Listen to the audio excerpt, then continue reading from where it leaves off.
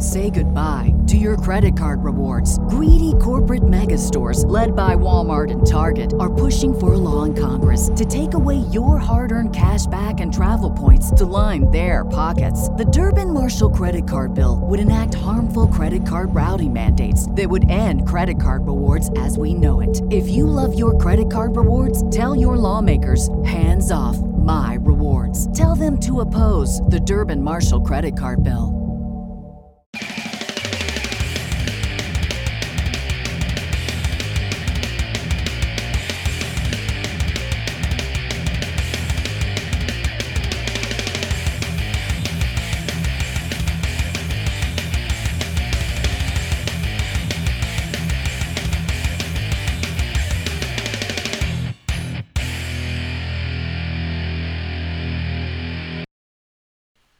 Recording. Same. Mm-hmm. Right. 3, 2, 1.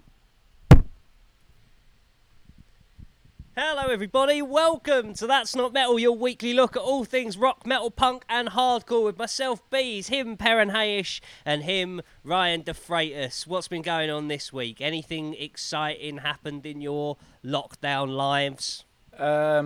Us three having a chat about Trivium is about as out of the ordinary as it got.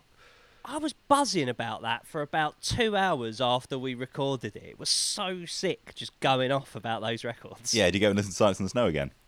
No, not yet, but I will. I will. Like, seriously, like, I'm definitely gonna persist with it and see how it comes along. Anyway, you can check out that Trivium special at that'snotmetal.net. You can also check out, this week we're going to be reviewing music that we've missed, including Duel, Jeff Rosenstock, Slow Bleed, and Rule Them All. There's your questions, and we start with some news. Perrin, your favourite band are back. Idols have returned with a new song called Mr. Motivator. This always feels like a prank that I'm not in on. I'm sorry. Like, I do my best to not use the I word at all, right? Because I know Idols has been a prickly subject. Not like more in our community than on this show, right? But when a man is just shouting about Joe Calzaghe again and again as a breakdown, it really does feel like you lot are pulling my leg. Like, honestly, I swear, like, I don't believe that any of you like this, and there's an elaborate hoax going on just to annoy me. But we've seen their fans now. We've seen their very middle class gardens in the new video. I think they that are out there. It's all a ruse. In fairness, one of those guys in the video is wearing a Blood Incantation Hidden History of the Human Race shirt while like crab walking. So not saving this, mate. Respect to that dude and explicitly that dude. Yeah, yeah, help. I see. I haven't listened to Idols. Like, I haven't gone back. Conor to that record. McGregor, Dave Benson Phillips. Right. I hadn't. I don't regularly spin that last record. So Sharon from Birds of a Feather. I'd kind of forgotten exactly what they sound like. Like when, like this song, I like the musical basis of it with the really kind of like angular. Rachel noisy Adedeji. But yeah, like I like the basis of the song, and then the vocalist came in, and I'd forgotten precisely what he sounded like. It was like, fuck me, that is silly, isn't it? Just stringing famous people together. I just can't, man. Like, and fair play, man. Like, I appreciate the passion for this band, and I know what it's like to really be passionate about a band that everyone thinks that they're silly. But yeah, I don't get it. Is there a record coming? I think this is the single from a record, yeah. All right, it's not been announced yet, though, the album, right? Not to my knowledge. Okie dokie. Well, something that has been announced is Jamie Lenman's going to have a mini album out on September 25th. It's going to be called King of Clubs. He's released his first single from it, The Road to Riot, which is very normal for Jamie. Like, I don't mean that in a derogatory fashion at all. It's just Jamie's done so much mad shit in recent years.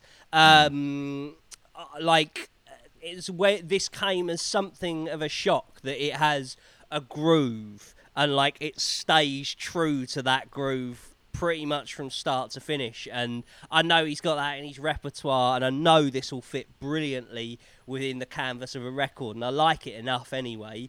But yeah, I love the fact that every time Jamie Lemon releases anything, my reaction is, I'm quite surprised that Jamie Lemon has done that. Like, to still at what point do you stop being that? Yeah, like, I wonder... Yeah, but it is always surprising. Like...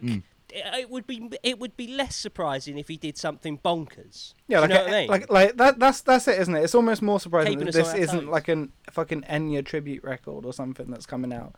But like, yeah, I mean, even in his quotes that were like running with the news pieces on it, he was kind of very like, yeah, I don't know, this is a song that I wrote, didn't release, and I'm gonna release it. People seem to like it when I played it live because it's a quite typical Jamie Lemon song, I guess.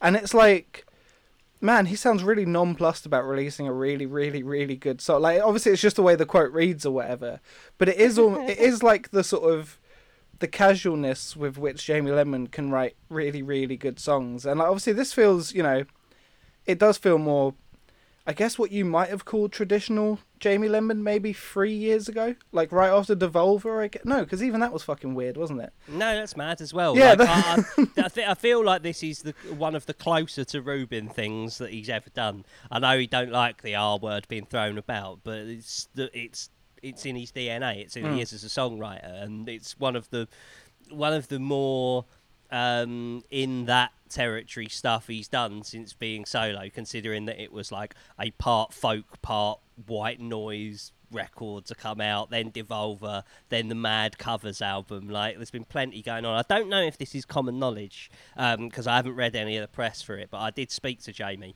and he told me about this. I feel like Michael Cole on the wrestling. I saw this person earlier and they said to me, no they didn't, but I did. I spoke to Jamie and he said that he went in to just do a single and just hit a streak, and so a single turned into a mini album. So I'm intrigued to hear how this fits in the framework of it. Perrin, what are you saying about this? Yeah, kind of similar, I guess. It was, you know, it's not quite as exuberant and just kind of like overflowing with itself as Jamie Lemon's material sometimes can be. It's a bit more downbeat, a little bit more kind of, you know, sneaky almost. It feels like it's a song that creeps up on you a little bit, which is cool. It's like, it doesn't make it necessarily one of my, you know, favorite standout Jamie Lemon solo tracks, but it's you know, like you, I'm interested to see what kind of, where this fits in with everything else that might be going on. A song like this, a song with a hanging groove like this, always fits better in the framework of a giant whole. Like when you've got like just that groove. Come on. Sorry. I'm sorry. For fuck's sake. Come on. Oh, well, at least we've got an episode title out of it. Cheers, mate. What, like 7 minutes in? Yeah, brilliant. Awkward excellent, Photoshop, though, isn't it? But yeah, anyway, that's what. Yeah, good luck with that, Ryan's giant hole. But yes, it will fit better in the framework, and we'll find out when King of Clubs is released on September 25th. We're not gonna 25th. We're not gonna touch Behemoth's new EP that's coming next week, because we'll review it next week. But it is two new unreleased songs and a cover of The Cure's "A Forest." Devil Driver have also announced that their new record is going to be a double album. And it's going to be out in October. Sorry? Did you listen to the single? Yeah. It sounds really Gojira, doesn't it? Yeah. Like, yeah. In that kind of, it all hangs on what feels like a one note on a string riff. Like the moving note feels very one note in the kind of way that Gojira and there's that tapping section at the end, which is straight out of the like Duplantier playbook. It's literally like Devil Driver writing a Gojira song. It's uncanny. Yeah, I mean, they were Lamb of God once upon a time, so it makes sense that they would be Gojira now. But yeah, that's out on October 9th. The first song is out, as we mentioned. It's called Keep Away From Me.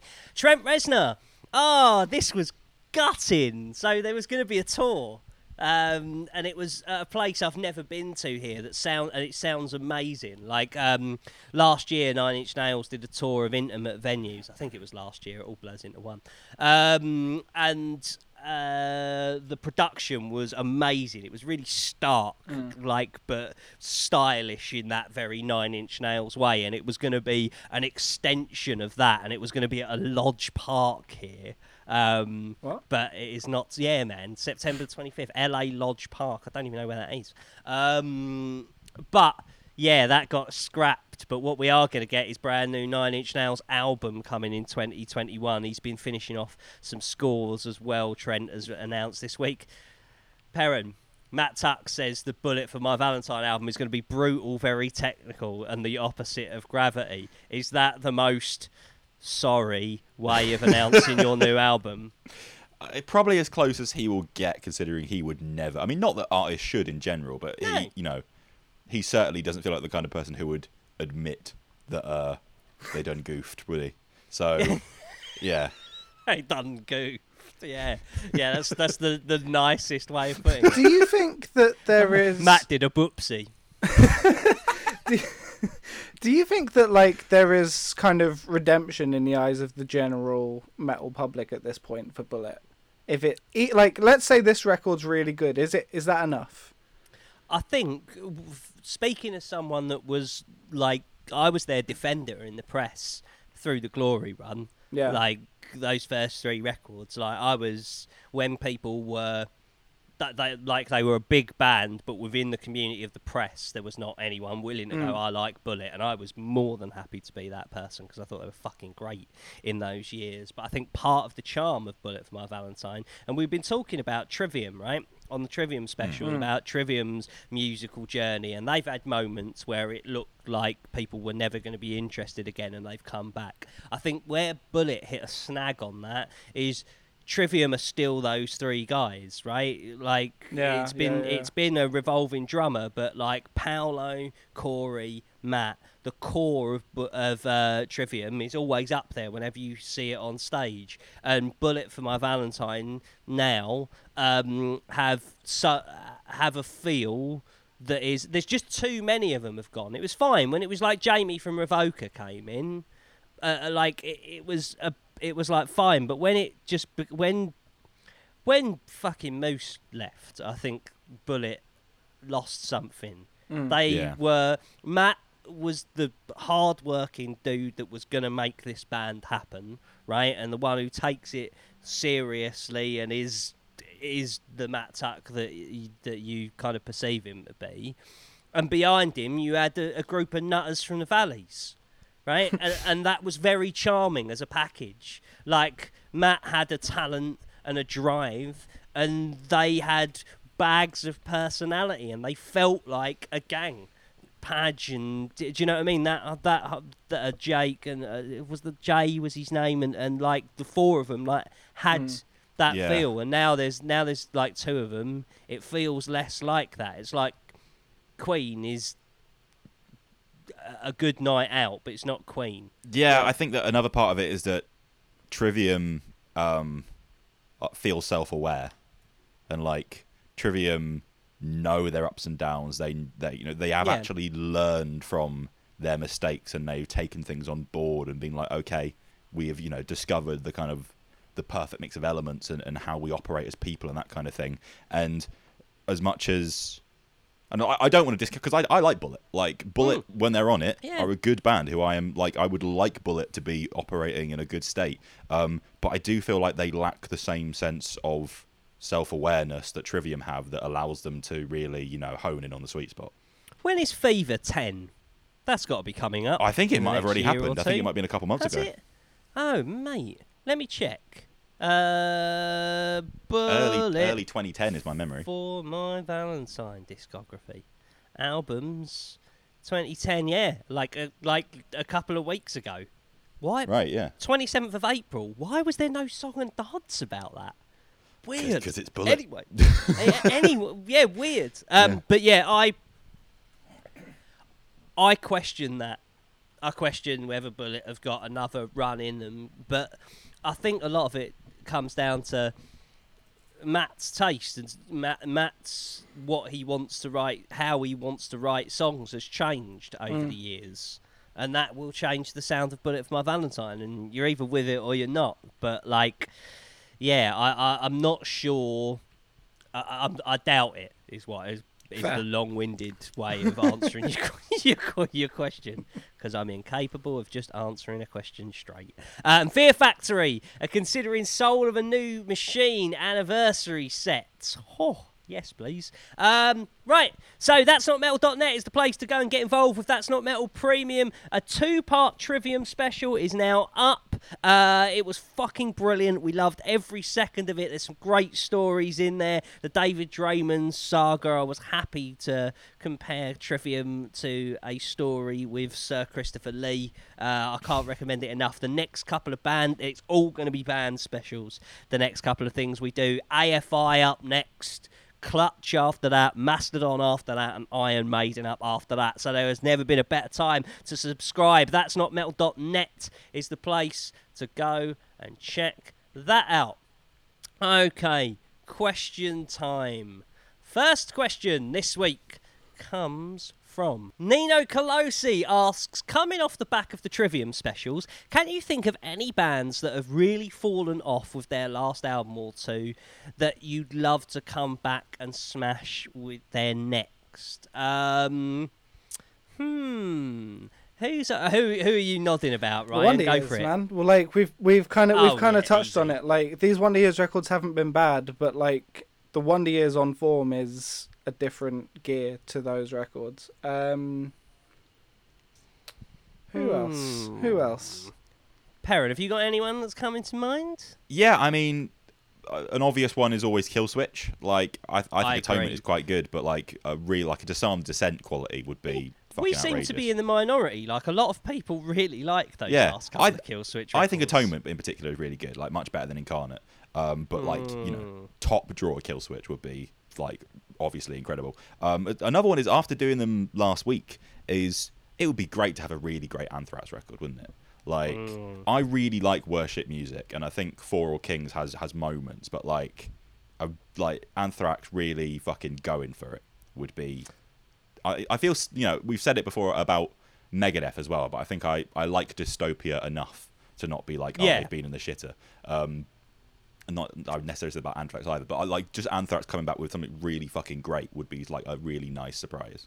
I think also maybe like a Muse record that is good because it's legitimately fucking good, and not because it's also mad. Do you know what I mean? Yeah. Like I know. I really like that Muse record, so I'm kind of exempt here. I like.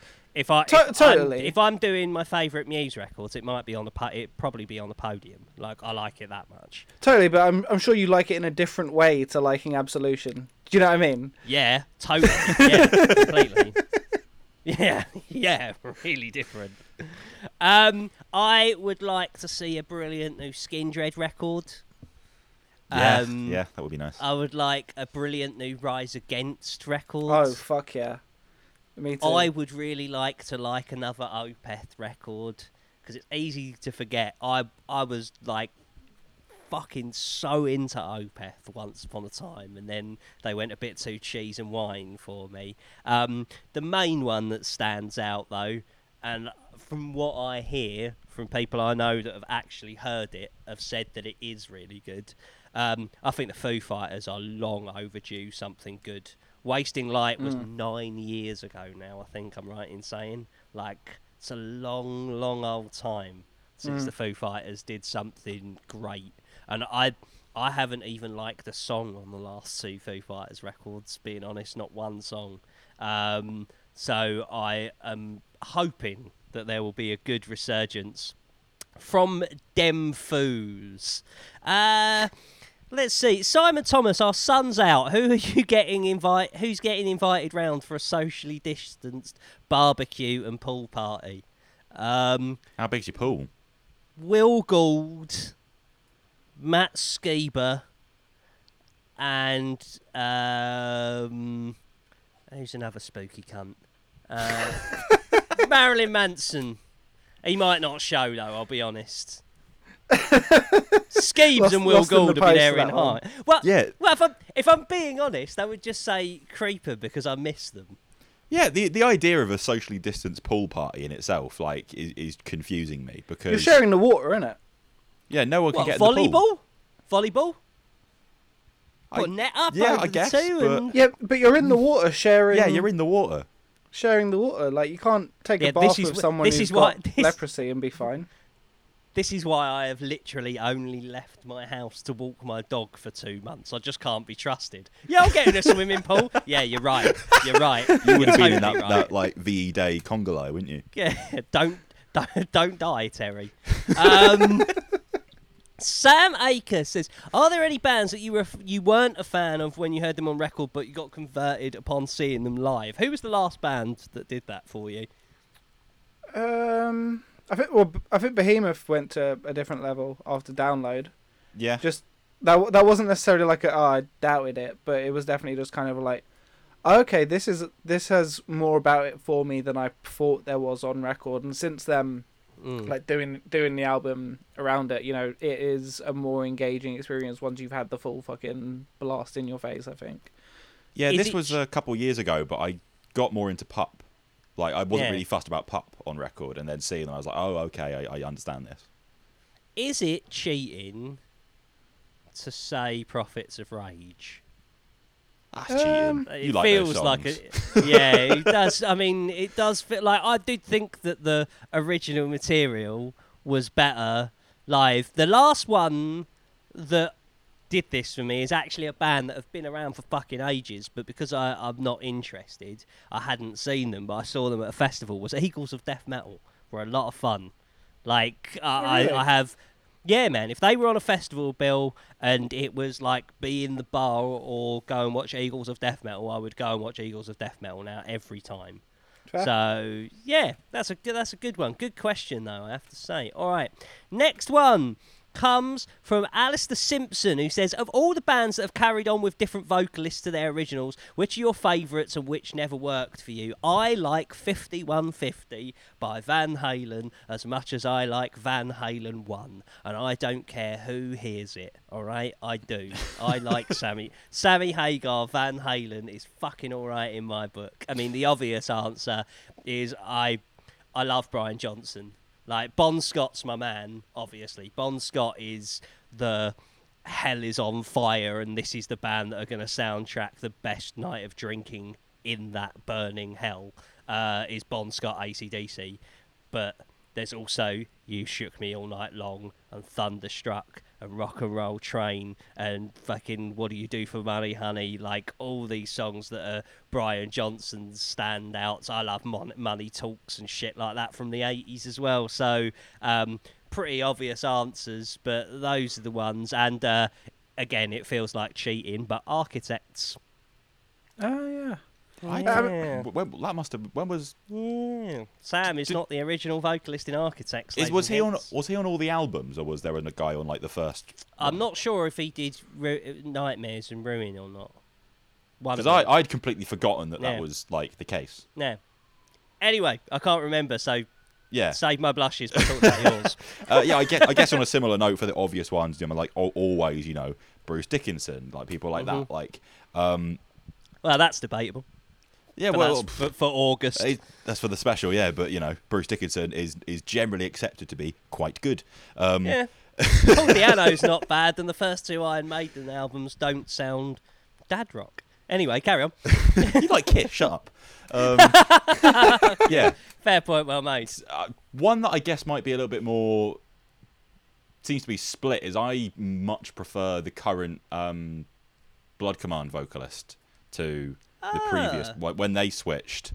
Not that I dislike, but I think that the current, I think, what's her name? Katrina? Is that her name? I can't remember. Yeah. Karina, maybe?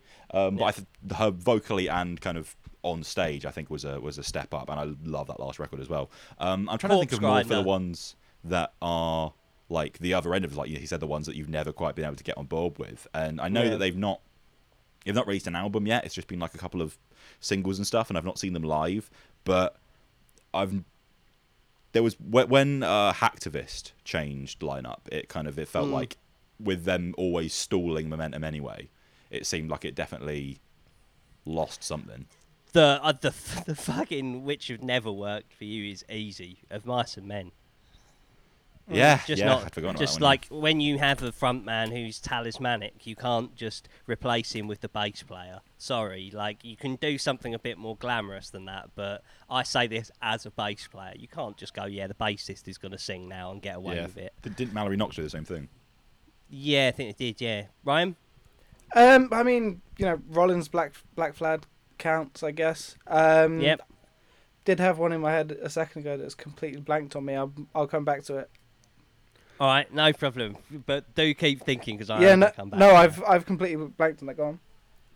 All right, last one I guess we should do is Ben Emery asks, what cover of metal/rock song by your favourite cover of a metal/rock song by a non-metal/rock artist? Hurt has to be high up there, right? Yeah, I mean that would be the general consensus one. But people in pop music or people in alternative music that have done good covers of more traditionally rock fare. It's not usually that way around. I'm thinking all of the ones that are coming to mind are awful ones, like when All Saints did Under the Bridge. There's the Tori Amos, Rain in Blood. Yep. Is another pretty notable one, I guess. That's kind of on the tear down underneath the Hurt one. Oh, Miley Cyrus's Head Like a Hole for Black Mirror. Oh, Jesus. Yeah, Miley Cyrus doing Androgynous by The Replacements as well was really cool. But, there aren't many actually good ones, are there? Yeah. It's a half. I mean, all that's coming to mind is that Take That Smells Like Teen Spirit monstrosity. Oh my god, yeah. Do you know what I mean? There's a couple like that. The Robbie Williams fucking Limp Bizkit cover. Yeah. Yeah, and Madonna playing guitar to Walk by Pantera. There's been some mad pop music's off its tits. That's why I like it. Any replacement vocalists, Ryan? Oh yeah, fucking. The one I was thinking of was that Fred in Taking Back Sunday was a very, very solid and underrated era of Taking Back Sunday. Like Adam and John is the Taking Back Sunday, and I'm glad that that's what it went kind of eventually back to. But Louder Now is probably the best written record they've ever had in terms of In terms of pure, just wow, this is a different collection of songs to a lot of this catalogue. Tidal Wave might be pushing that for the kind of most unique one, but I did really like what Fred brought to it. But yeah, I mean that band rotated their second vocalist every other record around that point, didn't they? Yeah, so it definitely felt that way. So there we go. That was your questions. Thank you for that. Join us in the That's Not Metal focus group on Facebook. We're all in there talking about heavy metal all week long. There's 1,200, 1,300 of you now. So, yeah, join us in there. And @NotMetalPod is the place to get us on Twitter and Instagram. Okay, so there's no album club this week, but what there are is a bunch of releases that we are going to talk about that we have missed on the show. I've cheated a bit and picked 2 EPs. So let's go with your album first, Perrin. It's by a band from Holland called Duel. This is their second album, and it's called Summerland. Although, looking at their Facebook page, they were pretty much this feels more like our debut album. We have put together the sounds that we're gonna explore moving forward. What's Duel's deal, Perrin? Yeah, they are a group of. This band has some decent pedigree in these kind of circles where. Have they ever had a Cockney man shout, Duel One, Shatnam? I really hope that we get to a stage where we're heavily anticipating their next record for a period of years just for that. But they, some of these musicians were playing in The Devil's Blood when that band... no way. Yeah, I think their bassist used to be in Aborted, so that's far more weird. That is weird, Devil's Blood makes a bit of sense. Yeah, but Devil's Blood is obviously kind of the place where I would start the comparison. Not that I want to always place them in that band Shadow or anything, because they are, more of kind of their own thing. But Duel they exist in a kind of... they're a weird band to try and put a label on, because it's kind of like dark, occult, classic rock almost. Like, it kind of, similarly to The Devil's Blood, it feels like it's got some of its roots in that kind of 60s, 70s occult rock scene that really kind of, you know, gained steam at kind of the beginning of the previous decade with bands like The Devil's Blood, with bands like, you know, early Ghost, and the kind of the stuff in that vein. Ancient Wisdom. Yeah, like all those kind of bands. But Duel have kind of, it feels more, you know, I love those bands, but it feels more grown up. Like, it's not as openly, like, big fuzz guitar, Hail Satan, like, kind of schlocky. It's got a real class to it. Yeah, I also think that it's more palatable for people. Like, if you like that occult rock, there is plenty here for you to sink your teeth into. Yeah. But if that is not your vibe exclusively, it doesn't define this album. There were two big things that stood out about it. I'll throw it to you, Ryan, in a second, actually. But firstly, it's interesting to hear Ghost have got so big that a band can openly rip off like a Ghost song that it is like front and centre, like it is on Be Your Sins, which is a Ghost song. It is. Like, I wouldn't say they're ripping them off because they're kind of bands who came up around the same time in regards to the pedigree. But come on, man, that's the riff itself. Yeah, like it sounds like Opus Eponymous.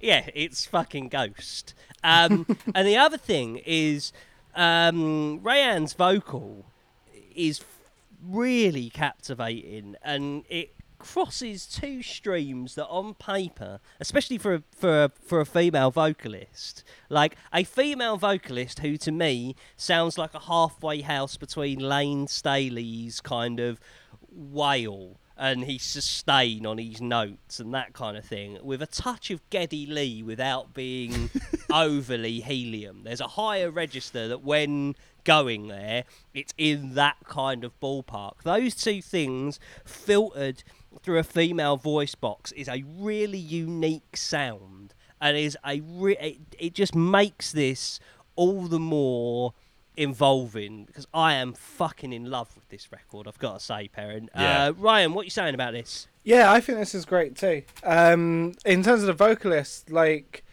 it took me a minute, I'll be honest. Like, those two vocalists you mentioned aren't sort of my absolute favourites, and there was one moment where it sounds suspiciously like an Anastasia chorus on Sulphur and Starlight, but that's a complete kind of like, it's a great chorus. You know, that chorus is fucking wicked. But this is what I'm saying. Like, it took a minute for that vocal to grow on me.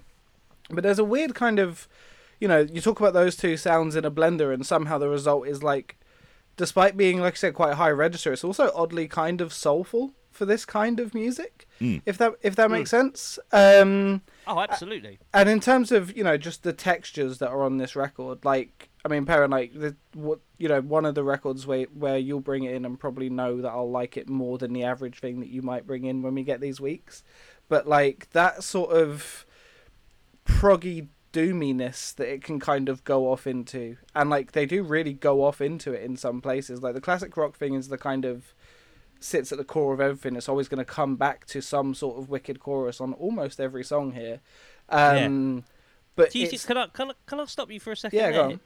Perrin, do you think that is a big part of what's going on and what defines Duel's sound? Because to me, that the occulty stuff is like that more esoteric sound and feeling, like, is very much a if you're into it kind of thing, like much kind of what I was saying about power metal on the Trivium special, right? Like, there's a subsect of people that are heavily into this. When I hear that, like, the from above, like, hook in Wolf Moon and things like that, I just think this has wings beyond.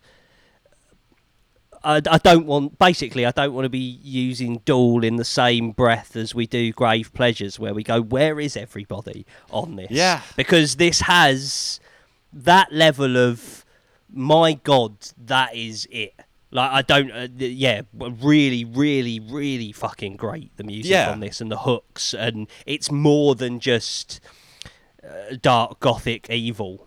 Yeah, I almost like, when I was picking a record to bring in this week, I almost didn't pick this because I didn't want to sound like a broken record with the bands I'm referencing. To be like, oh yeah, this is gothy, and it has bits that sound like In Solitude and The Devil's Blood and stuff like that. But then I went, fuck it, the quality's high enough and enough people will like it. Yeah. And I also think it's got more, when it's crossing, like, it made me feel on a guitar front like that last Pallbearer record where I was like, oh man, like, you don't have to be into this stuff to appreciate these palatable Alice in Chains style guitars, and I feel similarly about every element of this record. Yeah, I agree. I think it's also there in sheer sonic quality, where this is such a lush record to like, cause it's not something else. Even though you went straight to the song which has a big riff in Be Your Sins, it's not a riffy record. It's not not like, at all. That's it weirdly gets a little bit more heavy metal as it goes along with stuff like that. But most of this record is quite it can be sparse. Probably my favorite song on it is the title track, which has this really like, it kind of washes over you in a really pretty and delicate way that's a little bit like an Alcest track or something, where then like the lift in the chorus is fucking stunning. I mentioned the occult rock thing because, like I said, I kind of, when I'd been following this band from the beginning because of their pedigree in bands like The Devil's Blood and stuff like that, so that was kind of like my way in, I guess. But it totally feels like this is a band, they are a regular on the kind of like, the Roadburn circuit and that kind of area, but it very much feels like, if the right people were turned onto it, because it is in the kind of, it's weird because there are a lot of reference points here where, we're talking about all these different influences. There aren't any like noticeable influences on it that are like strictly modern and contemporary that would place it in the current space. I mean, you mentioned Ghost, but Ghost are, like I said, more peers of them than an influence, and also a band who sound like the 1970s. Like everything, all of this does sonically is kind of rock music from the 60s through to the 90s, I guess. But it's filtered in such a way that it has this really beautiful, out of time kind of quality to it, where like it doesn't sound retro in a way that a lot of those kind of earlier kind of occult rocky bands did, and it certainly doesn't sound like it's flirting with a nostalgia market the way that some of those bands at times, I get the impression it feels a little bit gimmicky, like, but not at all here. It just sounds that way. Yeah. So what this, to me, it sounds like a bunch of people who have played in kind of around that scene, channeling a bunch of like just real like beautiful, dark but not oppressively so. Like it's gloom but not in a like purely miserable kind of state. It's a really beautiful record a lot of the time. With there are incredible Ryan was talking about the kind of some of the tangents they go on, where it's quite it's nearly an hour long, but there's enough diversity in what they do to uphold that, where there are parts where like it's the way it starts, it's got this really like slow and kind of sultry, like enticing you in kind of feel. There are parts like there's a song called God Particle, which has this kind of like dissonant, really tightly wound, odd time signature thing, which is the exact kind of thing that's all over the Iranzi Pazuzu record. Do you know who that also reminded me of that's not down that road is Black Peaks? The shifting patterns of chords and spiraling style riffing in amongst that rhythmic barrage. Like, it really reminded me of the musical canvas of Black Peaks on God Particle. There are other parts where they have these kind of like, they'll draw on these, really kind of striking Middle Eastern tones and stuff like that. There's a couple of tracks. I think God Particle is another one of those, but there are other songs that do that as well. Songs like the title track and the last track, which go to this super expansive, sweeping, like the way that last track rides into the sunset. Like there's a real majesty to that, and it's also pristine. It's really it can be quite blissed out and hypnotic at times. And then really, really, it's catchy without being kind of obviously kind of striving for like, hit single status or something like that. But it's just really, really fucking incredibly written melodies and guitars and vocals and yeah.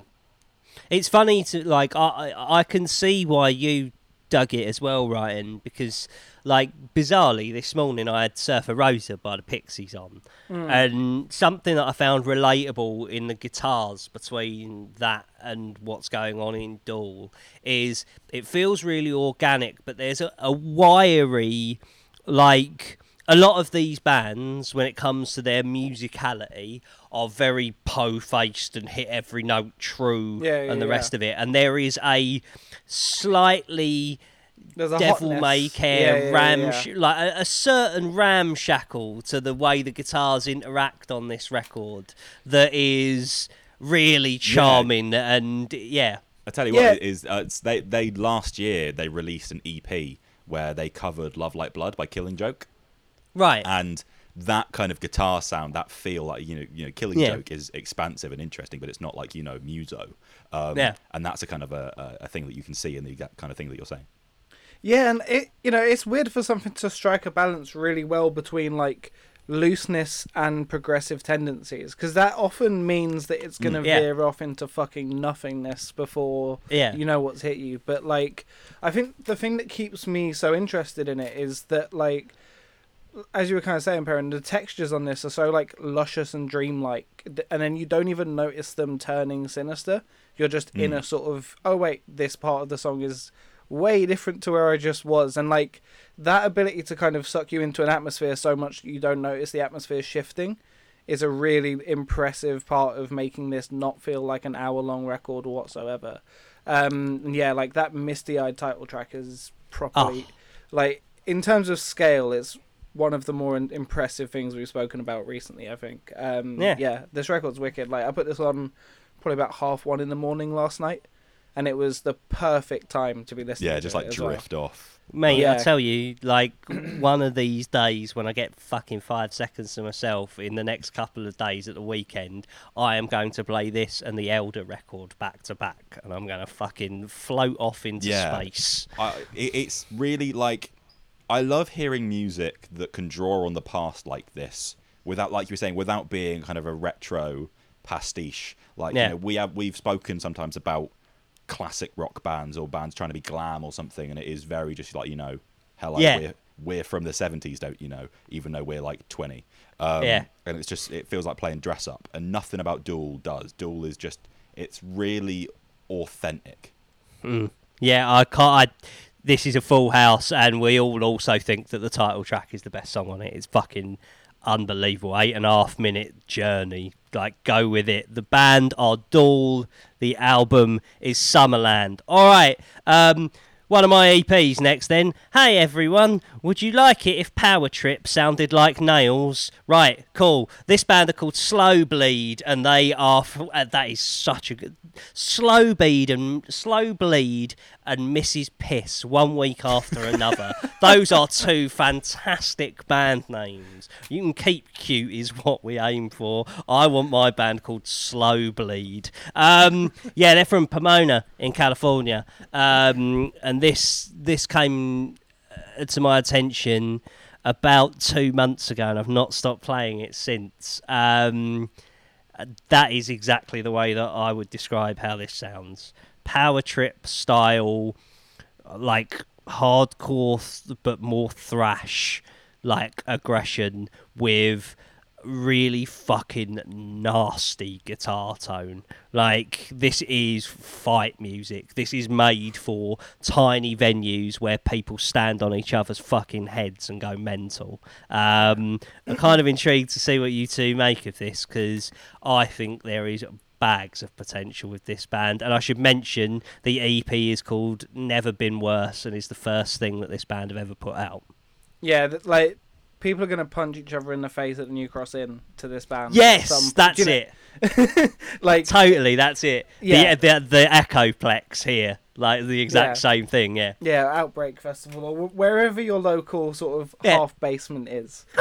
How I found this band was when the Sound and Fury Fest lineup was announced. I went through checking bands out, and I came across this and was like, "Yeah, that's what I'm talking about."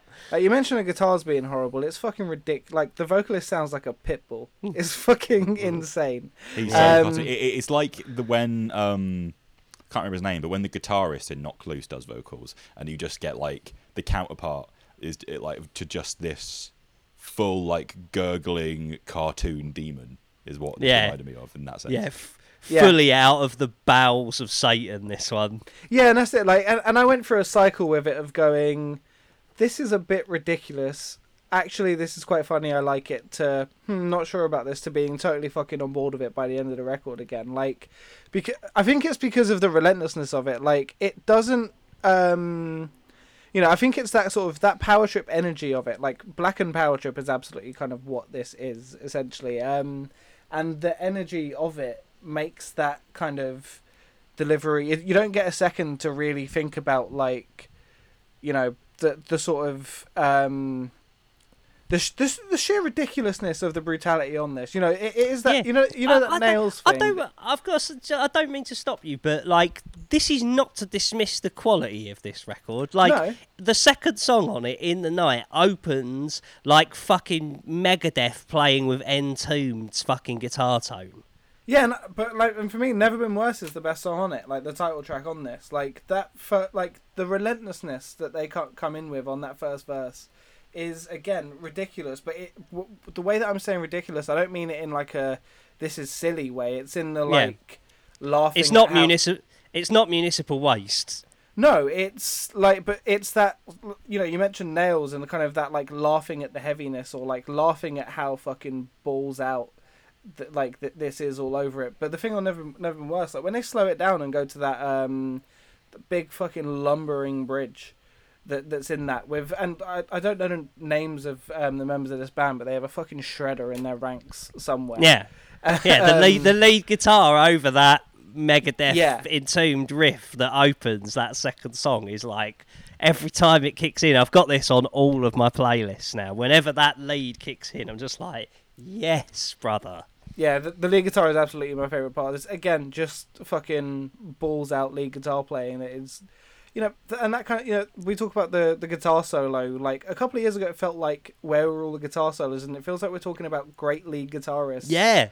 Every other week this year. It's a good era for it, man. I'm loving it. Yeah, like good guitar players as well. Not just like, the return of the solo. Because I'm very much of the opinion that like, if your solo is just going to be pompous and not add to the song, leave it. But like, really fucking brilliant like lead guitar players all over the shop. Comparison point between Slow Bleed and Duel, which won't be done all the time. But yeah, there you go. They both have them. Perrin, how are you feeling about this? Yeah, I enjoyed this quite a lot. I like the with it being a band called Slow Bleed that you'd put forward, and they had this kind of like, I looked at the artwork and stuff. I was like, okay, I imagine this band are going to sit somewhere in the space between kind of like, metal and hardcore, as like a lot of kind of bands that we cover are. But this, like, the way, like, the first 20 seconds of this, how it has that, like, it's basically one note, but it is such a flurry of savagery around that. It's when Full of Hell just like fully turned into like a pile up, where it's just like, I am being battered by so much right now. The first 20 seconds of it have that quality, and after that, the kind of like, you immediately get one of those flurries of like 80s style lead guitars, and then a riff that is in that kind of like, crossover thrash type space. And it wasn't where I was expecting, that intro to take me. Like, and it is, while it is, it certainly, it does a thing. It's got like, each track has almost got its own different vibe in terms of riffing. Like, that second track that you were talking about, that ride stomp that opens it reminds me of the song Disharmony by Twitching Tongues, where it's just like dun-dun-dun-dun-dun-dun, like fully like stomping. And I was looking at this, is actually, I think this was recorded and mixed by Taylor Young, who is in Nails and Twitching Tongues, which is there why it sounds like that. But there are other parts, like, the last track, Without Pain, has these kind of like, it's big, obnoxious riffing, but it has these fun little kind of like timing quirks and bits on the end of phrases of riffs and stuff that remind me, again, it reminds me of something like something I reference all the time, which is the Remembrance Breakdown by Gojira, and the way that they kind of like, they lean into that kind of the angular nature of it. So there are parts of that in there. I mean, also on that Without Pain, the last song, on the minute mark, like, they wholly nick, I think it's the Domination Pantera breakdown. Dun-dun-dun, dun-dun-dun, dun-dun-dun, dun-dun-dun, Like they wholesale steal it, but put a different tail on it, and then go fucking flying off again. I'm so down around with that exact same point. There's also a mid-tempo thrash riff that sounds a lot like Critical Mass by Nuclear Assault. Like, and there's a death metal riff 3 minutes in that sounds like the death metal turns that Knocked Loose do. So, you know, it's constantly just battering you, and it's certainly, you know, in terms of the tone it's taking on, it's pretty samey. But there's enough variation in riffing and kind of tempos and stuff. Like, there's a nice shifting up of tempos over the course of this, like, you know, 15 minutes or whatever it is, with those really cool, just like purely metal as fuck guitars on it with a really evil tone. I'm telling you this for nothing, ladies and gents. This is the first 4 songs ever put out by this band. You are going to hear of Slow Bleed again. This band have got it, as far as I'm concerned. Like, Power Trip have just had the market for this stuff for a couple of years. And I've been thinking for ages, why is no one else doing this? And it's because it's really fucking hard to do that at that quality. Like, to be spin kicky enough for the hardcore kids, but metal enough and like the right level of technicality and menace and all those things, like boiling it all up and getting that combination right is really fucking difficult. But this is the closest I've heard to it. It blows my mind that this is their first 15 minutes of music. Yeah, I think I was looking at the Bandcamp and there was like 3 people who have bought the EP. Yeah, I mean, I don't think they have a Facebook. I couldn't find one. Yeah, this band's monthly listeners, for if you do the quiz with us, like, this band's monthly listeners is 142 people. But I'm telling you, this will not be undiscovered for long, especially not now my microphone's about to get bigger. So yeah, Never Been Worse is the name of the EP, and it's by a band called Slow Bleed. Ryan has very thoughtfully picked an artist that I fucking hate. Ryan, the new album from... I didn't even know... The thing is, I didn't even know he had a record out, because if I did, I'd have put it on the show, because I know... The thing is... It surprise dropped yesterday. Oh, I see. Oh, yeah, right, okay. So I'm cheating a bit bringing it on a Stuff We Missed show, but also... How often am I going to get a chance to talk about Jeff Rosenstock? I would always give you... Because this is part of the intro to this. Jeff Rosenstock is a hero to people. I have seen it with my own 2 eyes. Right, there were people that came to see Jeff Rosenstock open for the Menzingers out here and left after Jeff Rosenstock went absolutely bonkers for him and then left. It's like, hold on, it's a really good. But even if you're not here for him, you should probably stick around for this. But like, Jeff Rosenstock ultras are Lazio hardcore. Yeah, I think that I'll from what my ears hear, and you can confirm this and run with it. Like, to me, Jeff Rosenstock feels like the way that I feel about Jamie Lenman. People from your scene feel about Jeff Rosenstock. Yeah, that's really fucking accurate, actually. Like, in terms of being from a cult band and everything else, and being a completely, like, unpredictable songwriter post that, like that, the army of Jeff Rosenstock is really weird to me, because I was never aware of it. Because, you know, the bomb music industry, Jeff Rosenstock, never really something you heard about in the UK. Like, has never really made any waves. Bomb music industry were really important to a very small amount of people on the East Coast of America, and that was kind of about it. But like, who music? What do they sound like musically? Just so we can get an idea of what ballpark we're in. A folk ska punk band, essentially. Gotcha. Right. That was a collective of essentially everyone who's in Jeff Rosenstock's band, plus Laura Stevenson and a couple of other people who kind of tagged in and out and did whatever. The cult of Jeff Rosenstock is best explained. There's a documentary called Never Get Tired, which is fucking incredible, about the last days of Bomb the music industry. And if you are curious about why there is this kind of cult of Rosenstock, that's 100% the place to go for it. But yeah, you know, as we kind of come onto this, like, something that Jeff Rosenstock has kind of become is, I think, if there is a weirdness scale in terms of contemporary punk, right? Let's say the Menzingers are like sitting dead on neutral a normal punk rock band doing normal songs. Yeah. Pup are a little bit to the left of that. And I think that Jeff Rosenstock is a fair few steps more to the left of Pup in terms of how off kilter he will kind of make a lot of his songwriting. And I think the part of the reason why it becomes this kind of cult niche thing is that, like a La Dispute or a fair few other bands, it's absolutely going to be a Marmite thing. I think the way that Jeff Rosenstock approaches melody and even song structure and just the complete kind of ADD way of writing a song, like there are transitions on this that, you know, there's a song on this, Scram, which has both a sort of prom night swing to it and a big A Day to Remember mosh part in it and a blast beat. Like the electronic pulse that started that song for like the first 10 seconds of it sounds exactly like the intro to Pussy by Rammstein, and I was very disappointed when that riff didn't come in, but like it's a reference point.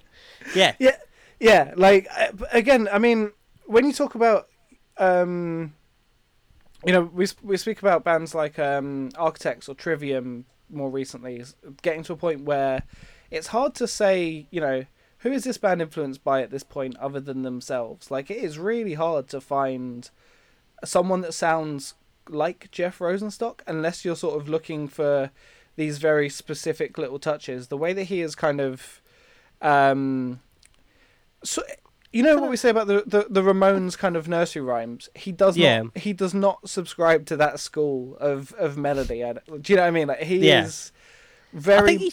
I find him quite, like, to give him, like, because this is not for me, man. Like, this is music for students to my ears. Nothing against students, obviously, but you know what I'm saying. Like, this is proper people who live on pot noodles music. Terry hates crust punks, pass it on. But what I am saying is that I find him very fearless as a songwriter. Like, there's no zone he's not willing to go into. I was watching, like, I watched the NoFX Decline with the orchestra parts and all the rest of it in it. It was fucking brilliant. Really, really good. But it reminds me a bit of Rosenstock in that you'll be halfway through this kind of artsy folk punk song and suddenly there's a glockenspiel. Like, do you know what I mean? There's just nothing is off limits with Rosenstock. Yeah, it's you know, like, in terms of the instrumentation and stuff, I mean, there's a lot of people who like Jeff Rosenstock also like stuff like the Mountain Goats and stuff like that sit way outside of the stuff that we'll usually talk about. Yeah. But that folk sensibility of, like, on every Jeff Rosenstock release, the one thing you're kind of guaranteed is that somewhere there'll be some sort of cutting dissection of the fucking state of the world around him, essentially. And this has that with No Dream. Like, I think he's really good at writing political folk punk songs too. I think he's got a very good, like, candid turn of phrase. And by the time he gets to the kind of that not a dream like blast, the level of genuine anger that is built up in his voice, I think that's part of it for me, is, you know, what you're saying about the fearlessness. I don't even think it's a thing of fearlessness so much as this dude really does, like, fucking throw himself into the song that he's performing on. Like, whether it's kind of, you know, this record opens with like really kind of aggro skate punk song that he is fucking barking out a million words a minute over, and then in what feels like it could be 5 or 2 tracks later, like, it switched to this really kind of tender and close, like, self-examination. And I think it's that kind of emotional and songwriting range that I certainly click with. And I like to get onto it as kind of, as a Jeff Rosenstock fan, like, there are some of his best songs on this record, I think. Fame, if you're remotely interested in what I'm saying and not as glazed over as I'm worried you might be. No, Fame... not at all. No, not at all. Like you're right in what you're saying. Yeah, well, like I heard a level of quality on this that I haven't heard from him previously, even if it's still not for me. Yeah, and the closing run, I think, is where that kind of comes. Fame, Honeymoon Ashtray, and Ohio Turnpike at the end in particular. It's as close as he's ever come to going, fuck it, power pop, I think. But the instrumental canvas kind of all over it is incredible. It has that sort of, again, for someone who is so ramshackle and, like, will, you know, like, in that same Never Get Tired documentary, you see this dude, like, playing drums on a table, recording it, and figuring out how to put that into the song that he's writing 10 minutes before going on stage, because that's just like the process or whatever. So you do get that everything and the kitchen sink feeling, and it's not often that he has managed to create a sense of kind of grandeur in the way that he does in Ohio Turnpike, to the point of it sort of has that I Just Want to Sell at My Funeral thing to it, where it feels more majestic than that sort of song usually gets to be. I'm fucking stoked on this album. Perrin, be nice. Well, I mean, I wasn't going to be rude about it. Let's put it that way. This is like you. This is not for me. I listened to it and it is very quintessentially of that kind of. There's a certain. Like, I mean, because I'm not so familiar with the kind of ins and outs of the scene, I've kind of associated it with like the world of Fest. Just because I know that's what kind of where Ryan comes from with a lot of these bands. But he'd be a god at Fest, presumably. He is. He absolutely is. Like, and he'll sort of Fest will be. He'll play a Jeff Rosenstock set. He'll play an Antarctica Vespucci set. Like, he's got about 17 different projects where all of them will sell out like their venue at Fest. Like, it is that deep, and you're perfectly right to assume that that's kind of his domain. Yeah, that will Jeff Rosenstock's Fest domain, if you will, is kind of, I guess, just one of the areas of the world of punk that I gravitate the least to in regards to the style of songwriting, the tones that are used, the general kind of sound of it, and that's, you know, when you take that, which I'm not, you know, I like, you know, a more popular, generally seen as like, you know, they fucking got it band. Someone like Joyce Manor, who I don't like because it kind of sits in there a bit too close in that world for me. So when you've got that with the really ramshackle, you know, ADD kind of, parts of it feel like a pop record, but all the songs are broken and someone's going ooh over the entire thing. And I'm going like, well, okay, like you've broken these songs, but sure. And that kind of quality does not work for me. There were parts of it where, like, you know, parts of it I worked better. Like, there's a song called The Beauty of Breathing, which kind of has like a nice 1950s thing going on almost, and there are parts where it settled into something I'm like, yeah, okay, and there are other parts where, because his delivery is so yelpy as well, I'm just like, oh, shut up. Like, there's a song called Oh Crap, where what should have been a slightly grating 15-second intro is actually half the song of just him on his own, and it just needs to stop. But there are... This is Perrin being nice, everyone. Yeah, I've got on more than I meant to. Yeah. Yeah, but I mean, this is why people love him, because there's not anyone else that we're going to be saying this about. Yeah, it's totally like, you know, that style, you know, that very, you know, bizarre off the wall style of songwriting is something that I love in plenty of other artists who just the way they deliver and fit together the elements are more to my taste. So I understand, you know, if you live in that kind of world of, like, you know, Fest punk, and you are more inclined for something that is, you know, really just you know, bizarre and limitless in that sense, with again the kind of folk singer-songwriter kind of core at the center of it. I understand it, but for me, I find, you know, nothing really sticks, and it sounds very messy and annoying a lot of the time. The album is called No Dream. He is Jeff Rosenstock, and it is worth your time because you won't hear anything else like this. Like, except dollar signs, which you really like for some reason. Yeah, I do. I think I think the melodies are much better, but I thought that this record has Jeff Rosenstock's best melodies on it, which is why you owe me a beer for being nice for 10 minutes. Right. The final thing that we are going to review this week is an EP but actually both my EPs came out last year. This came out in December. It's by a band called Rule Them All. The EP is called, let me just remember what it's called. Good start. Dreams About. I feel like both of my records to a certain extent. I like Power Trip. I would like more that sounds like that because there isn't much like it. And on this one, I've gone, I like Turnstile. I don't feel like there is much else like it. I wish there was more like it. Here's a band that is. The first... Let me clarify how I feel about this first. Because, again, this is a very new band. They've got an EP that came out in 2018, and this is their second EP.